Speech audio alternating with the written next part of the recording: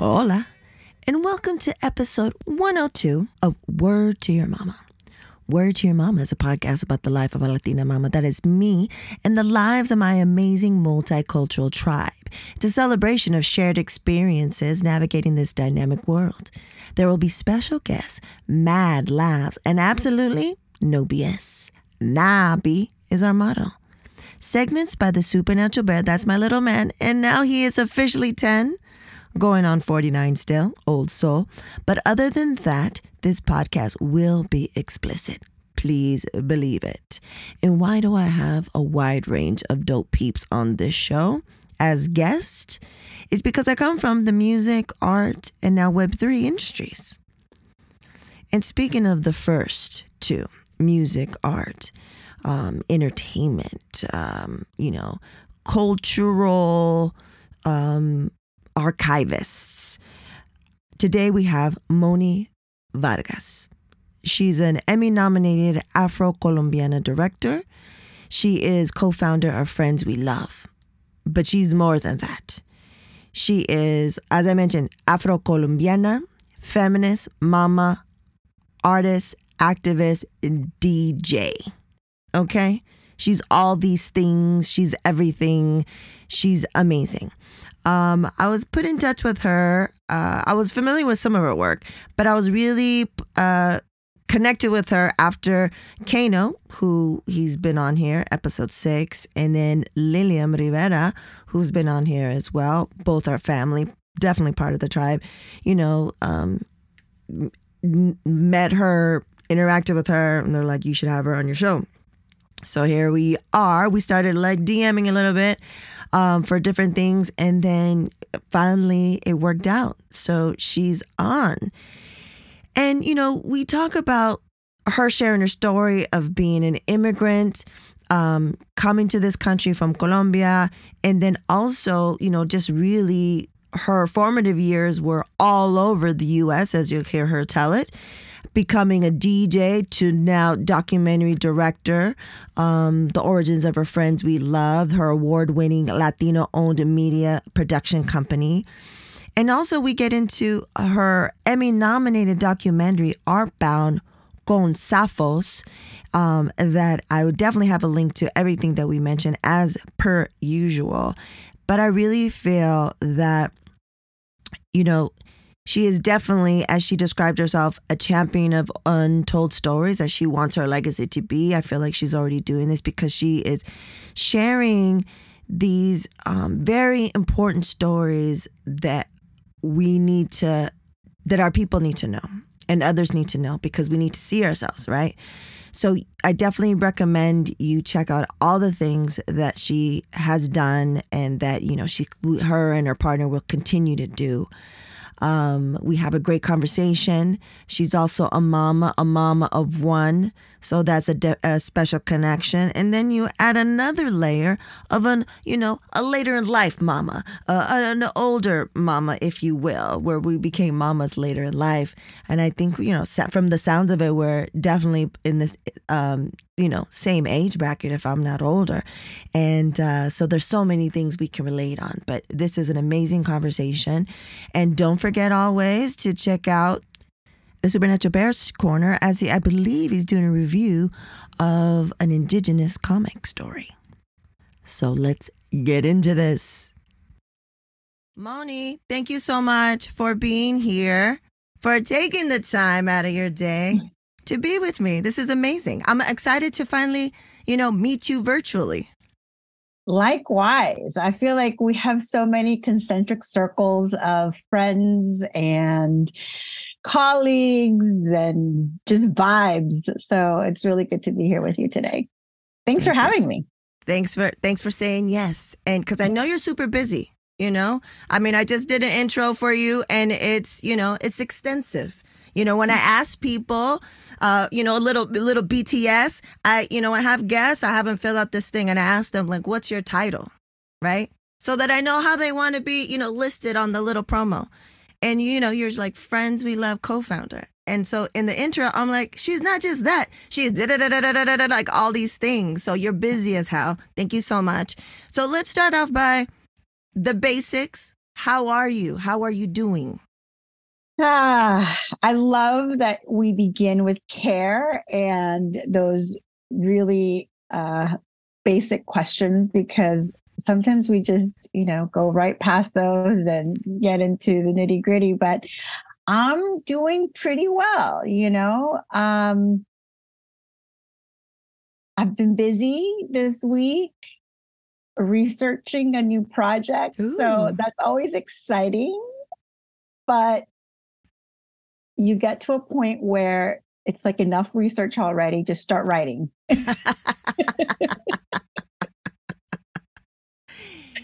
Yes. But other than that, I feel good. My daughter just turned 10 and I know Woo! your bear just turned 10. So I'm so excited that we get to share this together. We're in our feelings, right? We're in our feelings, double digits. Because do you have just one? Do you have two or? I just have one daughter. Oh, so we're in this. We're feeling it for sure because it's just our one. Like I've talked to my other friends with multiples. They're like, it's not a big deal to the baby because it's the last one. And I was like, this is my only one. Oh, yeah. Oh, yeah. And yeah, I had her a little older. So for me, Same. it's just one of those things where I'm so grateful that I had the chance to have her. But then at the same time, like you said, it's like all your eggs literally are. Yeah. Yeah. So did you cry? Did you cry like I cried a grip leading up to it? Oh, yeah. This whole year, like little bits and pieces. I'll be like, this is the last of your single digits. Oh yeah, and and I think my partner and I are so emotional about the whole thing, and I think like, are we the only parents going through this? Because it really does feel like we do wing flaps. We're like, oh, we have all these internal things, but the wing flap is when you're just like, you're just like trying to keep it all together, but it's really hard to because well, because of so much, we've all gone through the last few years, and we're so happy we're so grateful just to be alive. Please believe and it. have survived this time. But then, we do think about what it's done to them and their mental health, and then our own mental health. Please. Exactly. So yeah, we have been very emotional about the whole thing. And, like a little terrified about the next decade, the next 10 years as well. Yes. Especially because I don't know, for you, everyone around was like, just wait till the teens, this ain't nothing. And then they're like, just wait till adulthood, this ain't nothing. I was like, woo, that's crazy. But felicidades to you and to your partner because, even though our little humans have, had another revolution around the sun, we did it. Like you did it. we have to give ourselves those props, Igualmente. I mean, it's Gracias. just, I'm in awe of all of our just collective parenting issues and joys. And, it's a lot. But I'm also very grateful to have it. I don't know what I would have done the last couple of years without her. Like it's so joyful as well. And she's always cracking me up, and life, it just wouldn't be the same, Yeah, for sure. Well, I'm so super happy to hear that, you're busy and that this huge milestone is happening and you're all in the feelings. It's good to do all that stuff. I wanted to also get into, just your origins. Where were you born and raised? What's the history? What's your history? I was born in Cartagena, Colombia. Yeah, I was raised there till I was 8. Ooh. And then we moved to the States. We moved to South Florida, Fort Lauderdale. And, we were the immigrants, we're just like, living with my grandmother at the time. It was a bunch of us in one. It wasn't even a house. It was like, what do you call it? A condo. And we were just like multi-generational families living together, trying to make it work. I didn't speak any English.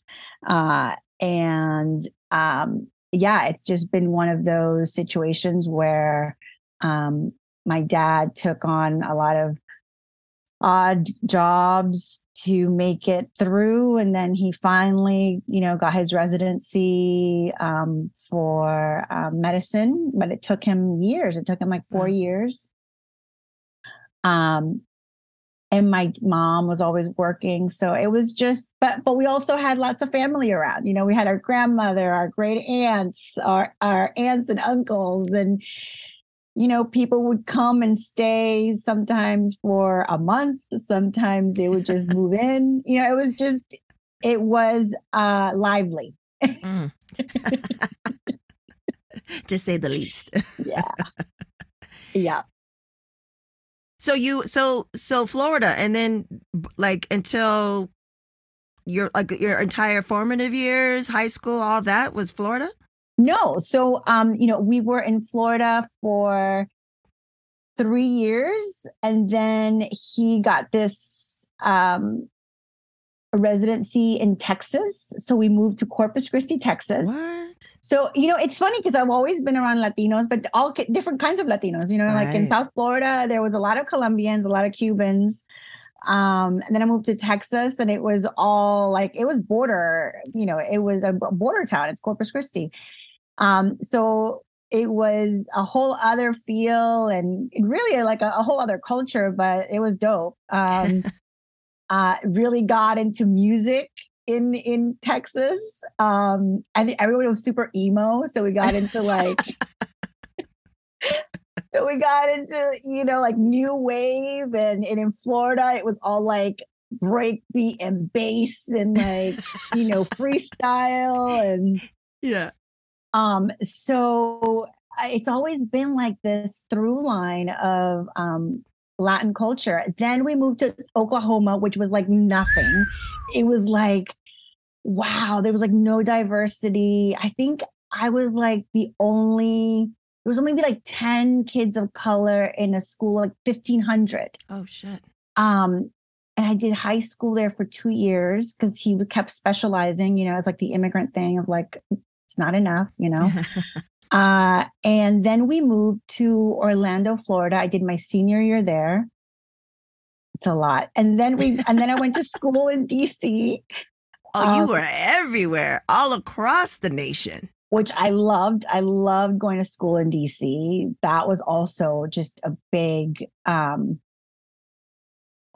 world of house music and rave culture. So that was really great. And then I moved to New York right after school. And then I was in New York my whole adult life until LA, like 10 years ago. So, it's been 10 years. That's one of my next questions. How long you been in LA? So 10 12 years now. 12 years. Wow. Yeah. So your music, like I didn't travel to those areas, but I love all that music.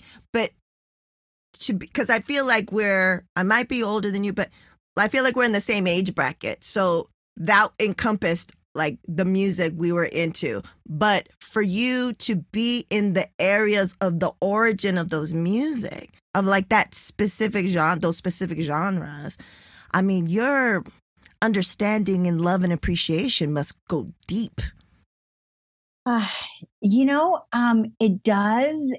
But there's also like this, music is so powerful, right? It really brings us, they say it's, the universal language. It brings us together. It holds memory. It really does so much, right? For us as just human beings. In Texas, it was strange because they were really into like new wave and like Violent Femmes and The Cure and Depeche Mode and the Morrissey Smiths all day. all day, right? Like so emo, yes. And, we just, but it wasn't necessarily that it originated there, but the scene there was really genuine. People were really into it. And it's something that I really cherish. It was like, Yes. okay, this is what it means to go in, Yes. and really get into all of these acts and, concerts and things. And that was pre-internet. So it's like, I don't even know how we got all this stuff. That's what I was about to mention. To those that are listening that are younger, this was pre-internet. So also at this time, and I don't know if you encountered this, I was at a border town. I was San Diego, 2 eggs away from the border. And for me, I got flack because I loved hip hop, because I also loved, as much as I loved hip hop, I loved new wave, and there was no internet. So it was like, maybe an older friend, a cousin or something introduced you to it, and then you fell in love with it. And so, you being in these different areas, even if like, say, Corpus Christi, it was emo, they were listening to a lot of new wave, it was British, but the culture, you were immersed in that culture, right? Where they're all about it. And then you go to Florida, it's like, high energy, freestyle, 808 bass, Miami, bass. And then all that stuff, like that's like, I feel like maybe it's deeper, and we'll get into something that you do now. I feel like that really, really impacted you because you were immersed in those cultures. So like, we didn't have internet, so we couldn't, I got it from the swap meet. You know what I mean? I got it from the swap meet, recording it from the radio. So how did living in those how did that impact your your love for music and your understanding of the different cultures and genres? Yeah, well, and funny enough, hip hop was always a through line, though. Right. You know what I mean? Mm-hmm. It was always hip hop. I mean, when I first moved to the States, I remember like the one song that I was like, holy shit, was Planet Rock. Like, I remember like that was just like, what is this? And then like, I'm getting goosebumps just thinking about it. And then like Kraftwerk, and I'm like, whoa, like it's all really new to someone who, who was coming from listening to salsa, merengue, Caribbean rhythms, because that's where I was from. So it was a totally different sound. I love, everything from the fashion to, and it's culture. It is culture, to the language, right? Because language comes into it. Yeah. The hairstyle, the dance moves. Oh my God. So I love to dance. So it was always like, that was also a constant. No matter what it was like, okay, what dance move are we making? That was, pre-TikTok. So now I'm like, wait, how come I haven't gotten into this whole TikTok dance thing? Yeah. But yeah. Yeah. And that makes sense. That makes sense because what you do. And I want you to, let the people know exactly, what is Friends with Love? Let us know. Yeah. So in 2008, my partner, Michael Vargas, and I met, and we had a friend in common who said, you should really meet. She's a DJ. And I don't think she knew that I'd been doing some film production work before, but Michael needed some music for a job he was doing. And I was like, you know what? I have a video camera. I really just need a partner to work on a project with me. And he said, what you got in mind? And I said, well, I really want to do like short documentaries on all my friends who are doing dope shit in New York. Because there were so many. Right. Like, my goodness, our community was so rich, like sobrados, like everyone was like overflowing with creativity and innovation and entrepreneurship. Like, they were all badasses. So he said, oh shit, I also have been wanting to do something like this for a long time. And I kid you not, we both had it in our journals from years before. And sitting down during this lunch, we got so excited that the person next to us having lunch, this is so New York, was like, here's a napkin, here's a pen, write it down. And we still have the little, That's cute. Napkin. And we came up with the name Friends We Love because we really just wanted to spotlight friends who were doing really dope work, but didn't have an internet presence. And this was 2008, right? So we started documenting, doing short docs, but then also doing a series adjacent to it called 120 Seconds. And that gave us an opportunity to speak to a lot of folks without having to do like a whole document, short doc. Yeah. Those things take a long time and a lot of energy and resources. But we did that for years, and we self-funded it, which I don't tell anyone. I don't advise anyone on doing. And we have filmed over 100 of these. We had an incredible screening at the Brooklyn Museum. We screened at the Bronx Museum. Nice. We've won some awards with them. But what it really did was just solidify our working relationship. And a few years later, we ended up, getting together romantically, and here we are. Oh, so a few years later, it was strictly like, let's partner up and do this. And then later it was like, oh, what? Oh, hello. Like, oh, you're kind of cool. We work well together.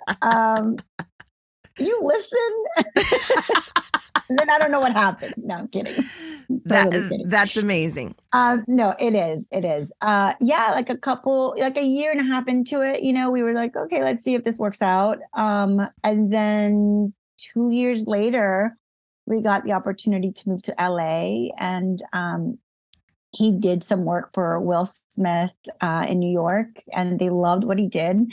He did this, and I'm gonna just give him some props on this because he did a short doc on the Fela documentary, the Fela show that they had on Broadway, and Will was one of the investors, and it was so impressive. And I was so impressed with it. I was like, damn, that's good.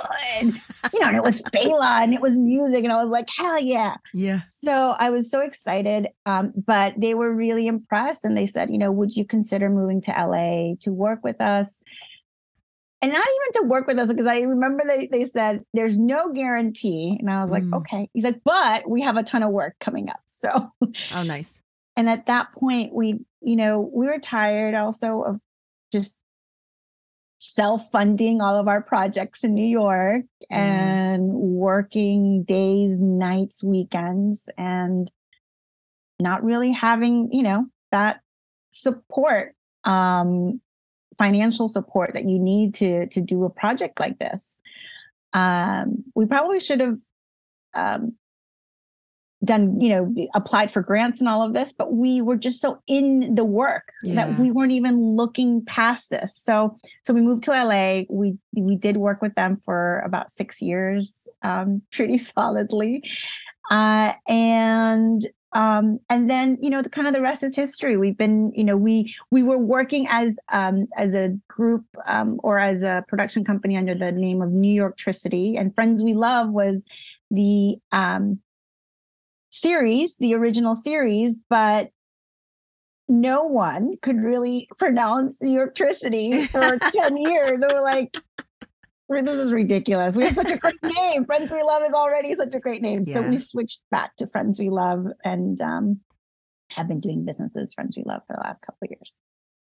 I love that. So when I was doing research, I love the about the Friends We Love, it says, has sought to disrupt the invisibility of underrepresented artists and artisans, centering and uplifting stories of BIPOC artists from their studios, offices, stages, and the streets, wherever the creative magic happens.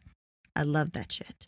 And I love that you started, this initially started with literally friends that you love doing dope shit. And that totally aligns with the whole reason why I even do this. I just have people that I love, either I know them or I just met them, or people that I love them.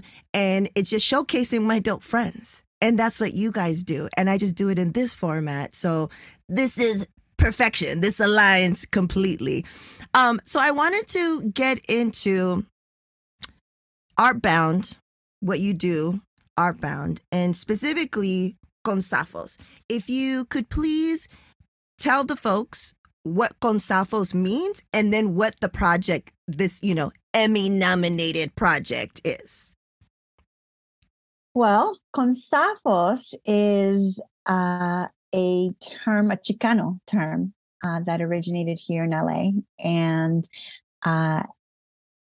people have many meanings for it. But what we found out during this documentary, basically what it is, it's a 1-hour documentary on the pioneer of really he's a pioneer in music and theater and alternative rock.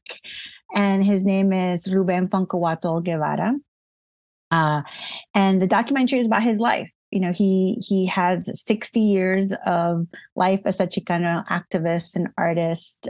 He started as a doo-wop artist in the 60s, and he was, on TV, which is unheard of, we can't even get on TV now as Latinos. So this was in the 60s, which is crazy. But he was on there with Bo Diddley and Tina Turner. And, sometimes during the whole production, I was like, this is like the greatest story that no one's heard, right? Yeah. He then had a rock group, like experimental rock group with Frank Zappa, and that did really well. Then he was really like this big, community leader as a Chicano activist. And then he did some theater. He's amazing. He's really a wonderful, wonderful person. He just turned 80 this week. Oh, wow. Yeah. And he's still around and he's still working and he's still, producing culturally relevant work, which is incredible. Like what an incredible life. So Consafos means basically it was what a lot of graffiti artists would write on their, as a tag, CS. And it's like, whatever you do to this tag, we're going to come back and do to you. And it may be worse, right? So it was a warning, like, don't mess with this tag. We had a chance to interview Chas Bojorquez, and he explained it really well. Yeah. And of course, he's legendary. So for us, and we're such art frogs, like, oh, sorry, that's another term that we use, and very internal. For those of you who know out there, But we, we were just like, this is amazing. I can't believe we're, really the legend. It's just like, wow. But yeah, that's what Consafos means. And it was a 1-hour doc for Artbound. It's an incredible series on KCET PBS. You can stream it. It's on YouTube. I wanted to know why some people who get COVID-19 get it so bad. I found out it may be because they have a high risk factor, such as heart disease, diabetes, being overweight, smoking, and asthma. Even if symptoms feel mild, these factors can increase your risk of COVID-19 turning severe. So if you're at high risk and test positive, there are things you can do, like asking your healthcare provider if an authorized oral treatment is right for you. Learn about an option at treatcovid19.com. This message is sponsored by Pfizer. Many of us have heard of the devastating passing of Hurricane Fiona through Puerto Rico, but not many of us know of ways, or better yet, trustworthy ways to help and contribute to those in need. Fiona a través de los ojos de los niños is an NFT project featuring art made by children of the nonprofit school Flor de Loto in Ponce, Puerto Rico. Through their drawings, they've expressed their feelings and fears which they went through the hurricane. You can help these children, their school, families, and communities by minting one of their NFTs at helppr.xyz. You can also help by sending crypto directly to their wallet listed on the website or do a donation through PayPal. The links can be found in the description. And to learn more about this initiative and how you can help, please visit helppr.xyz or via Twitter at helpprflm. Dancing crew, trip for two, nailed the final interview. Game with Doug, brand new mug. Come here, kid, give me a hug. The more you want to do, the more we want to do. Boosters designed for COVID-19 variants are now available. If you've had your primary series, schedule an updated COVID-19 booster appointment as soon as you're eligible. Sponsored by Pfizer and BioNTech. It's amazing. I'll have a link definitely in the show notes. And watching it, you know, I was at this like Latina business type of conference in San Diego. And, you know, we had a discussion with, you know, who and why not use the term Chicano. And, you know, I've never used it because it was something that, you know, me growing up close to the border and who I was around, it was never a term that I understood and that I identified with, that I connected with, right? It's turning into more and more now. But yeah. I love the doc is amazing. You guys did an amazing job. The visuals, just some of the photographs that you guys were able to find and use, the reels of different things. Love it. And I wasn't knowing of this story. And it definitely reminded me of Summer of Soul, that documentary. Yes. Because it's, you know, it's like, what? If I would have known more about this, you know, like seeing that footage, I was like, where has this been? With him, with Bo Diddley, super young Tina Turner, and he is dancing and grooving and singing his ass off. And I was like, Mexican? During these times? Like, because all we know is, you know, La Bamba. Like, that's all we know, you know, because of the movie and stuff like that. So this was, you know, it was such a well-told story that more people, like, I don't know if you know, but if I love something, I like share the shit out of it. So like I already started like, oh, you need to watch this.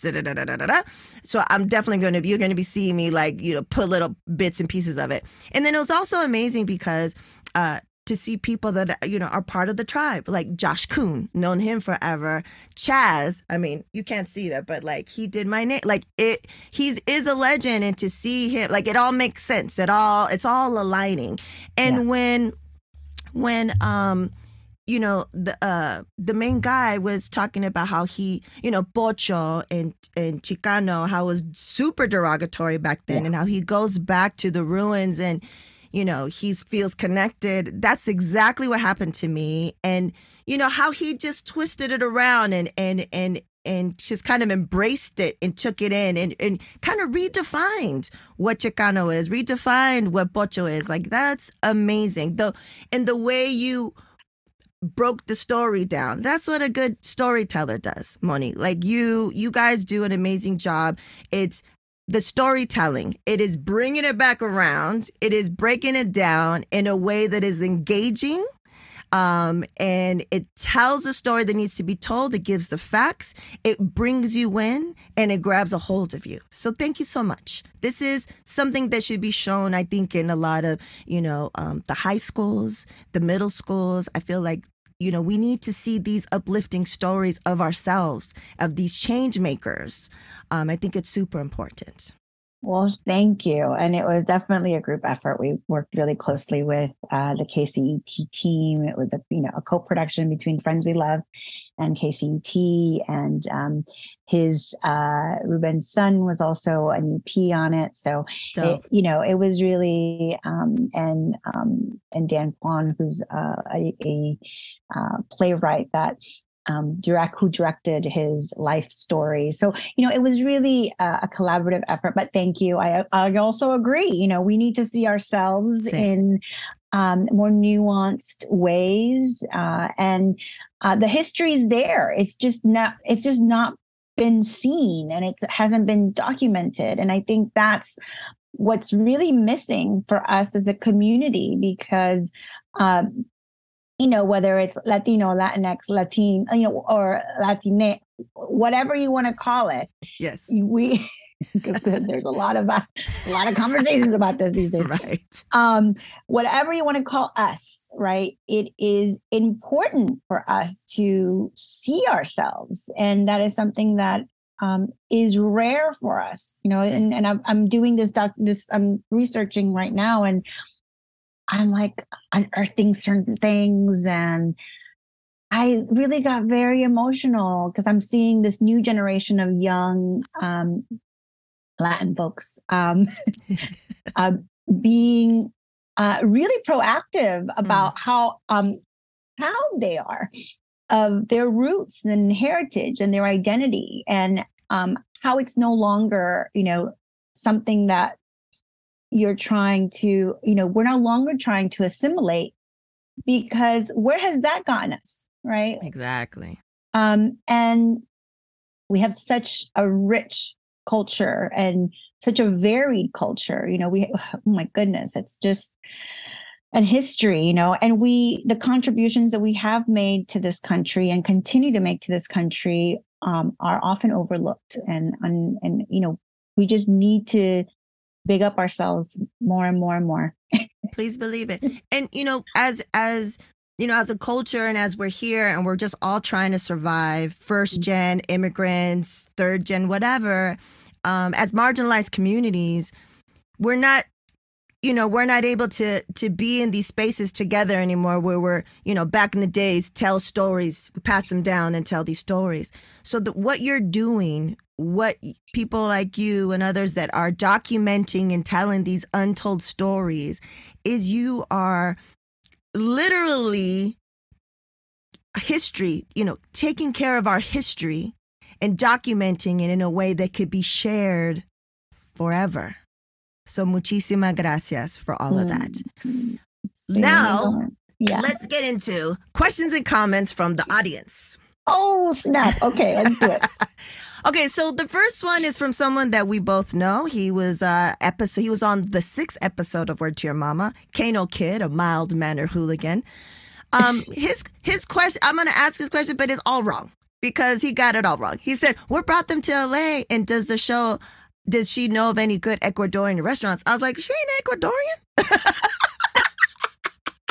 And then he goes, I could be wrong. It's rare, but I could be. I said, you're wrong, dude. I go, she's Colombiana.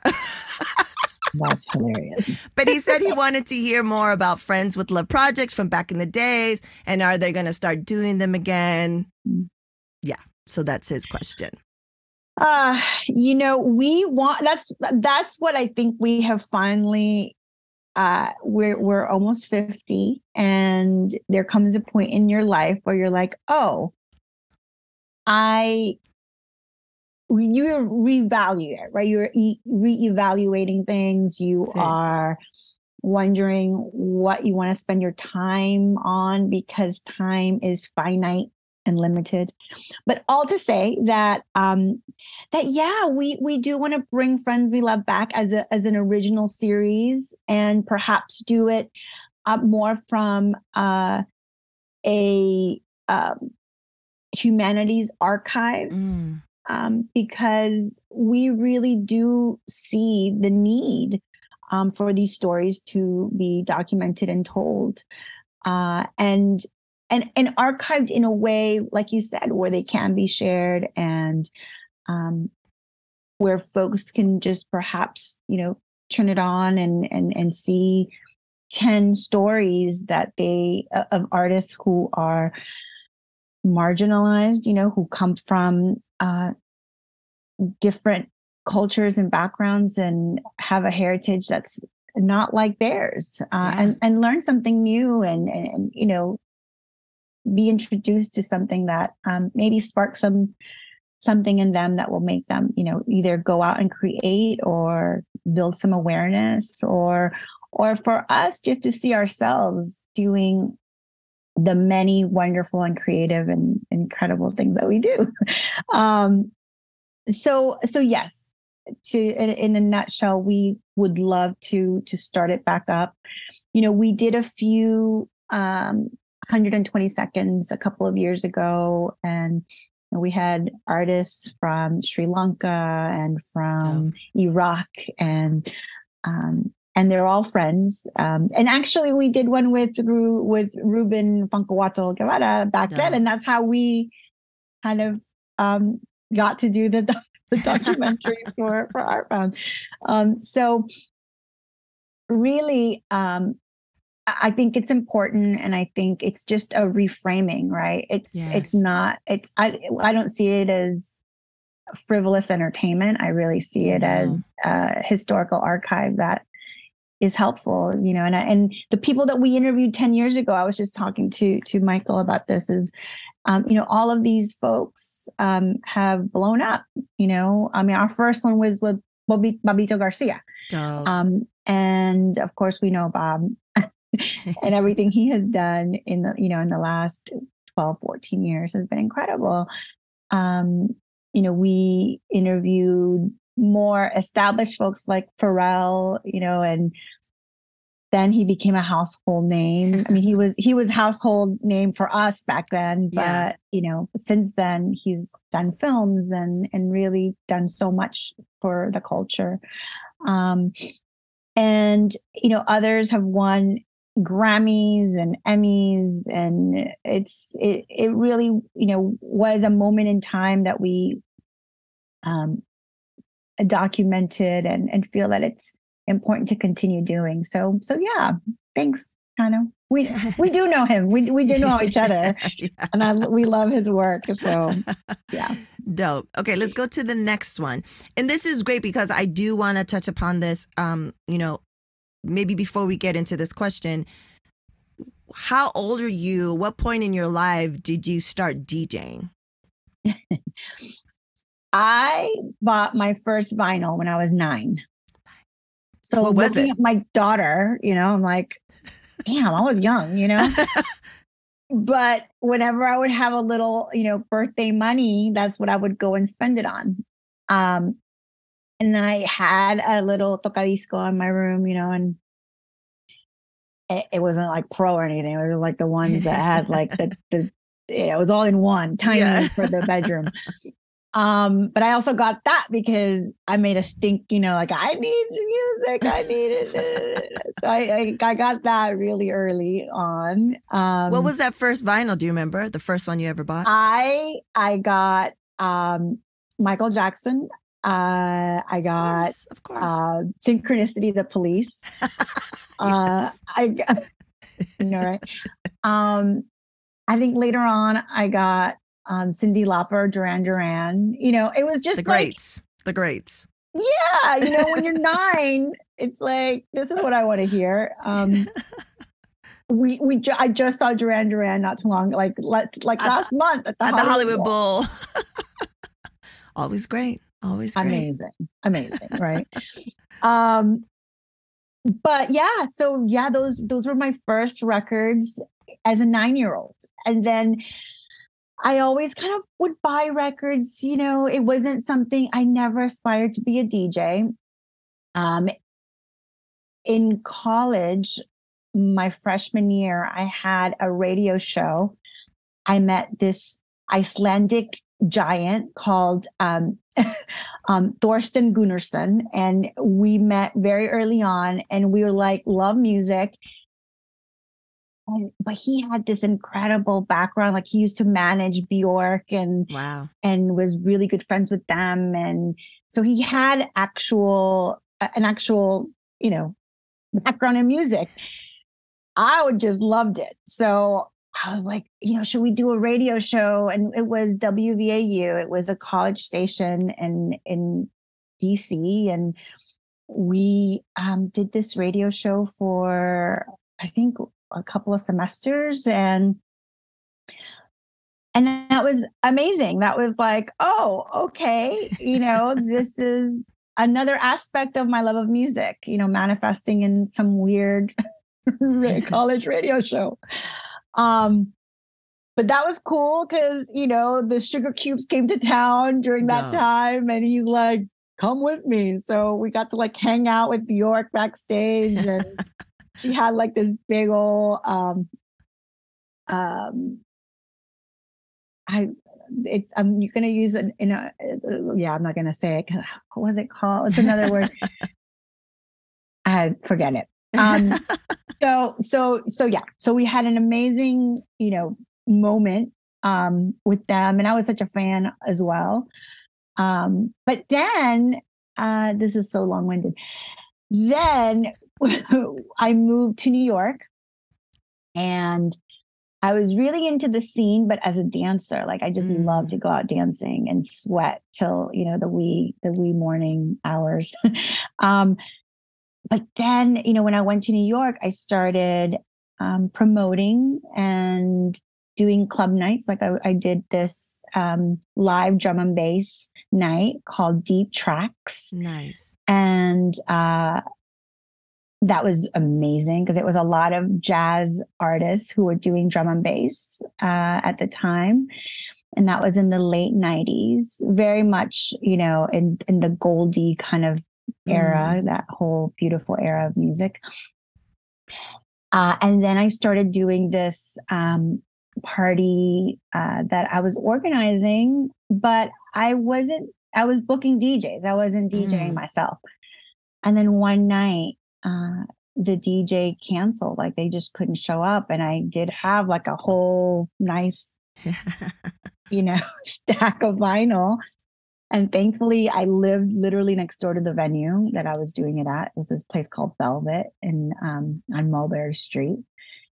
And, I went and got the vinyl and I played that night and I had so much fun. And I'm like, why am I paying someone to come and do this? So that's how it all started. Yeah, that's how it started. Really kind of haphazardly. And then, because it was definitely this lounge thing that the owner just let me do whatever the hell I wanted. I mean, literally I was his neighbor. So he was really supportive. He was just like, yeah, do whatever you want. There was no pressure to stick to one genre of music. So at the time it was like a lot of, jazz and a lot of, Talking Loud and Giant Step. I was doing a lot of, at the time I was doing photography for them. So as I wouldn't get paid, but I would get paid in vinyl. The best type of getting paid at that time, for sure. So I have some really great, records that were mostly promos. Yeah. And that's how it started. And then that took off, that really took off. At the same time, I was doing some production in documentary. I got my first job as an AP for this documentary that went on Travel Channel back then. And a friend gave me that opportunity, which was great. But then that's like the bug, right? Like I love that as well. But DJing really took me all over the world, and I'm really grateful. I'm so grateful that my love of music has opened so many doors. I love that. So now we know the history. Let's get into the second question. It's from Word to Your Mama episode 86 guest Lilian Rivera. She asked, and you know her as well. She's family, Nabi Productions. Let's see. She says, how does being a DJ inform her creative film work? Well, one, I want to absolutely document, all of these underground scenes that have been so pivotal to my life, and I think to the lives of a lot of my friends and family and community. And unfortunately, there's not that much known. I mean, there's there's still pockets to dig and unfold and and amplify. And so that to me is something that I'd love to do more of. I think in terms of how it influences maybe the process, I'm really grateful that my partner Mike also has like a great musical foundation. He was an MC for years and poet, whatever. Like we've all done so many things. It's ridiculous. But I think it really informs a sense of rhythm, and a sense of how to merge certain ideas and how to link things that maybe, you wouldn't necessarily link together, or, just see what, how something might inform something else. And really it's like, I think an appreciation of culture, not just music, because I think music is so much more than just music. It really informs how we look at the world, how we see each other, what we love about ourselves as humans and our fellow humans. So I really do think it's a lot of that, and it's funny because a friend of mine recently said, she's in London, and she said, in our music crew, we never saw color. And that's such a like, from this side of the pond where everything is so racialized, right? Yes. You're like, oh God, I don't really know if you can say that. But in our community, it kind of was like that. Like we really just, I don't know. So whenever I would see, even looking at, scripted shows and things that like, I'm like, what? There's no, brown or black people in New York. This is ridiculous. Like this doesn't make any sense. Like, and when it's whitewashed, right? And you don't see us in these communities or in these cities or in, these scripts that are in cities that are made by our culture. It's just like, I don't know. Maybe I went off on a tangent, but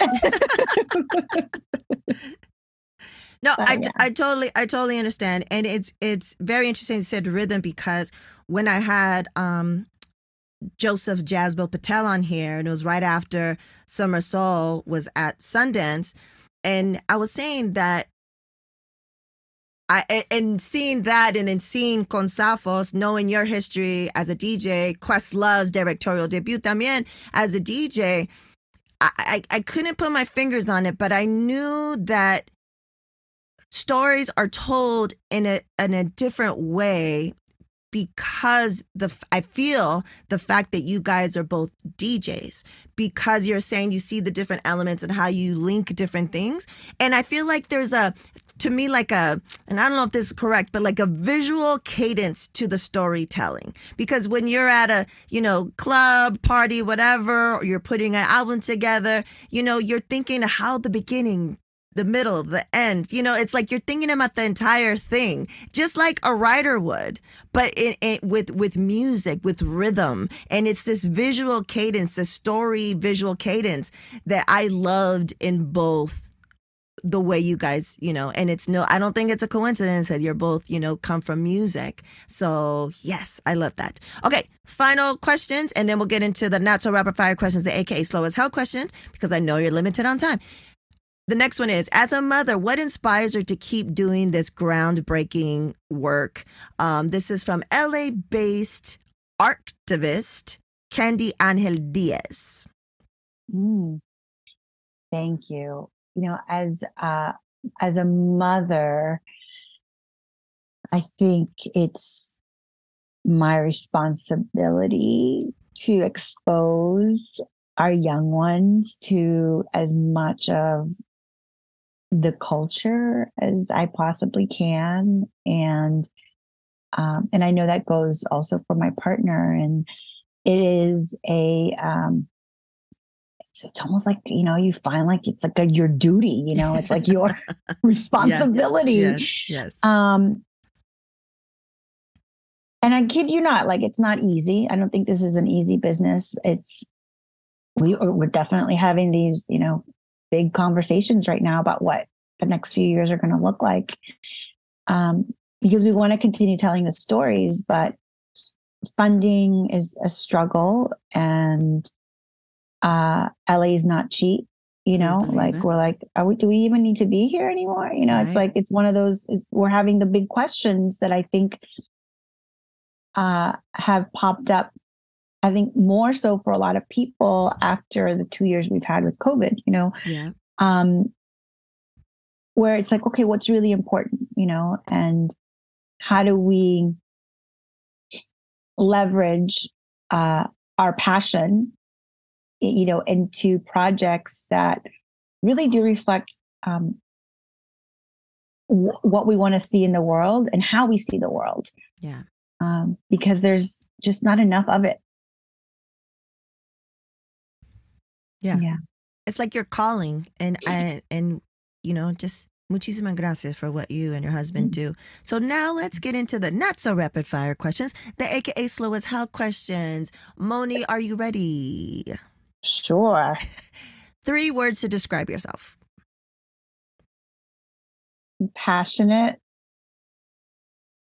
creative, and fun. I mean, I think I'm just a fun person. I love that. What's the best piece of advice that you've received? Know yourself. If you know yourself, then I think so much then comes aligned. It just, you're able to find your mission and your vision and everything else. So know yourself. I love that. The universe is watching, and the universe is feeling. And if the universe sees that you're faking the funk, it's not going to bring the shit to you. It's been like, no, she doesn't. They don't. So yeah. Okay. So the next one. Oh, I love this one. Song that gets you hyped when you need it. What's your go-to? You might have, as a DJ, you probably have different ones for different things, but give us like at least one. Absolutely. There's so many. It depends. I have to say that if I put anything by Joe Arroyo, it's like, I just start dancing. So, and, he's from my hometown, and it's salsa. So, Yamule by Joe Arroyo, I would say, is a go-to. I do love me some like craft work. Sometimes that will just like, get me very excited.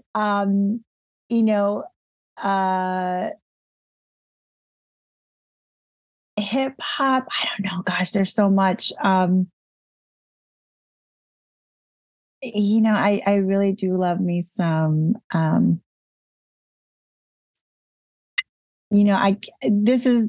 these questions are really difficult for me. That's why this is called, the last part is called the slow as hell question, because sometimes it's tough. It's tough. But I will add, what is the name of the artist again? From Joe Colombia? Arroyo. So I'm going to add him to our Word to Your Mama hype song guest playlist. I always mess up the title, but I'll have it in the link. I have it in the link all the time. And then we do have salsa on there, but we don't have him. He'll be the first time that he's on the playlist. And every time we have a new guest and a new song is added, is put up to the top of the playlist. So we have, I think it's up to like maybe 4 or 5 hours now with the amount of guests that we've had. So make sure to look that up. That's on the show notes. And the final question, and wrapping up this amazing time with you, Moni, what will be your legacy? Yes. Her face. Holy moly.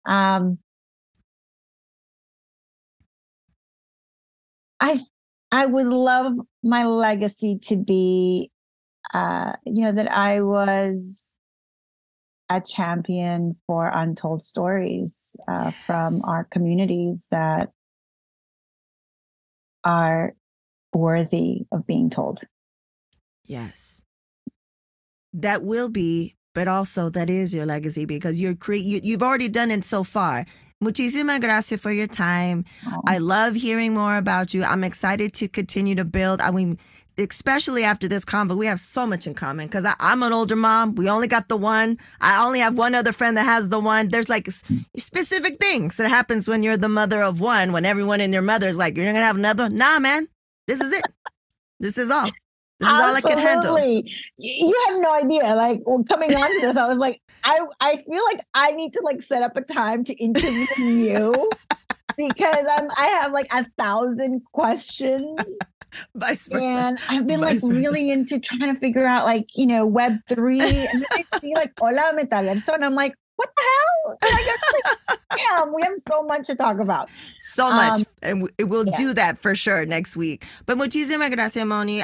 What you and your partner are doing, like I said, you're going to start seeing me like really push consafos and everything else. And like you said, we have, now that things are, I mean, we're still in a pandemic, folks, but like things are, getting a little bit where we can kind of, get together and break bread. We have so many people, it's a Venn diagram of these intersections of you and I. Let's bring these people. Let's start breaking bread and sharing stories and doing that. Like, that's been my thing this past, couple of months that I've been seeing people again. It's just like, yes, this in real life, just building and just vibing, because we all are doing dope ass shit. How can we support each other? So I would love that. Let's do that. Let's do something in LA. It's going to be great. We'll document with some videos and some pictures. But muchísimas gracias.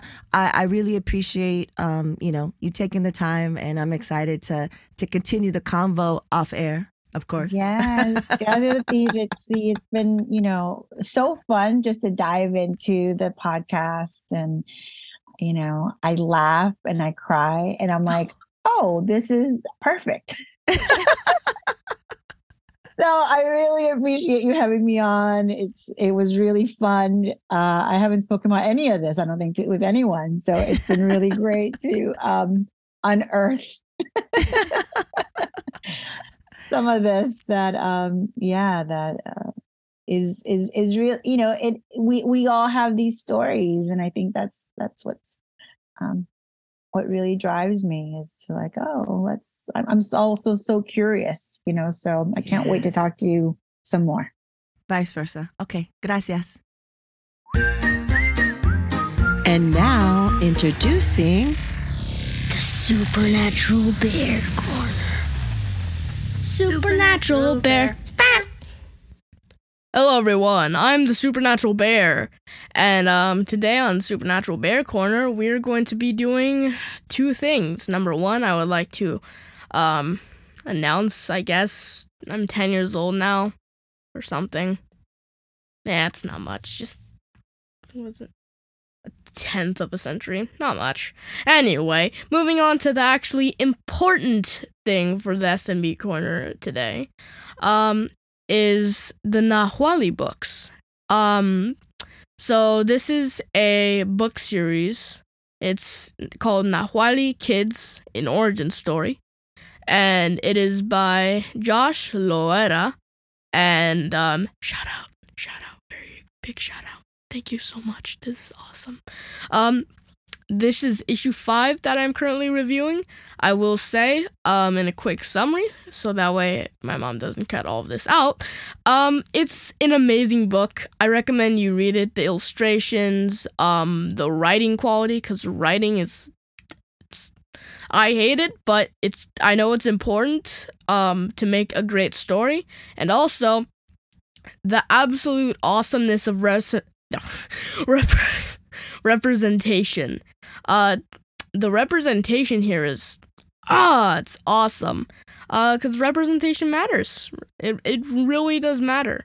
And this is issue 5 again, and this is an amazing book, great illustration, great representation of the Black and brown community, and also great illustration. And I would also say, two more tiny things. If you have the book, which I'm not quite sure if this is a production sample or not, so if you have the book, you'll see at the very end, after the story, you'll probably see two things that could possibly catch your eye. Number one of those being Spider Miles.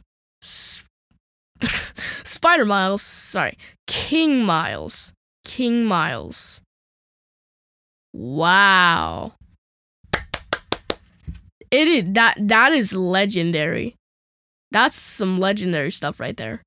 Why is that not official? Why? And also, if you check on a slightly different page after the story is done, you'll see an illustration of my mom and I. Hey. And somehow, I don't know how, but somehow he predicted that I wear a blue t-shirt, a red hoodie, dark blue pants. How? Just how? I wear that so often. That's awesome. And my mom's wearing her Word to Your Mama t-shirt. Or I think it was Word to Your Mama. Yeah. And we both have all of those clothes in real life. So it's awesome to see us depicted as animals. And overall, this is just amazingness. Thank you so much, Mr. Josh. And I'll see you guys in the next SMB Corner. Stay safe, guys. Shoo-be-doo. Yeah, there you have it. Episode 102 of Word to Your Mama with Moni Vargas. How dope was that? How her story, how we aligned, it was great. Like I said before, any links that were mentioned are going to be in the show notes. And then this is a long overdue review that the Supernatural Bear did. So thank you for your patience, Josh. There'll be a link to that in his entire series, the Nahuali Kids and Origin Story, a modern Aztec heroes. He's the author and the illustrator, and this issue was co-authored by Maya Martinez. And oddly enough, or maybe not so oddly enough, I met Josh when we attended a virtual Latinx, Latine, whatever you want to call it, Web3 event. That's how we met, and then we connected, and then he told us, he came from tech, and then he went into this, following his other dreams of being an illustrator and coming out with this comic. And then, he told us about it, asked if he could, do a thing for us. He did. I ran a couple of promos, a couple of episodes about this. He was doing a Kickstarter, I believe, and this is completely self-published via his Time Machine Creative. You could also hire him to do illustrations and logos. And if you go to the back, there's a couple of the dope illustration he did of the Supernatural Bear and I. And then also he did the logo for the Abel and Xochitl anti-bullying buddies. And he has TikToks, tip-tops, as I like to call them, of showing his process as he's illustrating. And they're super cute and very well done. So let's support, our Black and brown creators. So yeah, if you have a kid, if you don't have a kid, and you just want to hear these types of stories that are really untold, it's the theme of the episode, guys. The theme of the episode. There'll be a link in the show notes to purchase and support. Muchísimas gracias, Josh. Really appreciate what you're doing for the community. Yeah. And as always, you know what you can do? Write us a review, do a couple of stars, become a patron through Patreon. Buy us a whiskey buy us a coffee, purchase something from the store, holiday season's coming up. Buy something for yourself before you buy something for someone else. Who's to say? We got t-shirts, enamel pens, all kinds of things. Also for free, You could tell your folks, tell your peeps, and tell your friends. And as always, we reap. Word to Your Mama is owned and produced by Ritzy P. Intro beat produced by Nico Beats. If you want to know more, you want to email us, you want to get the media kit, go head over to wordtoyourmama.com. Word to Your Mama is now part of the Latina Podcasters Network. And as always, Word to Your Mama is brought to you by RitzyPeriwinkle.com.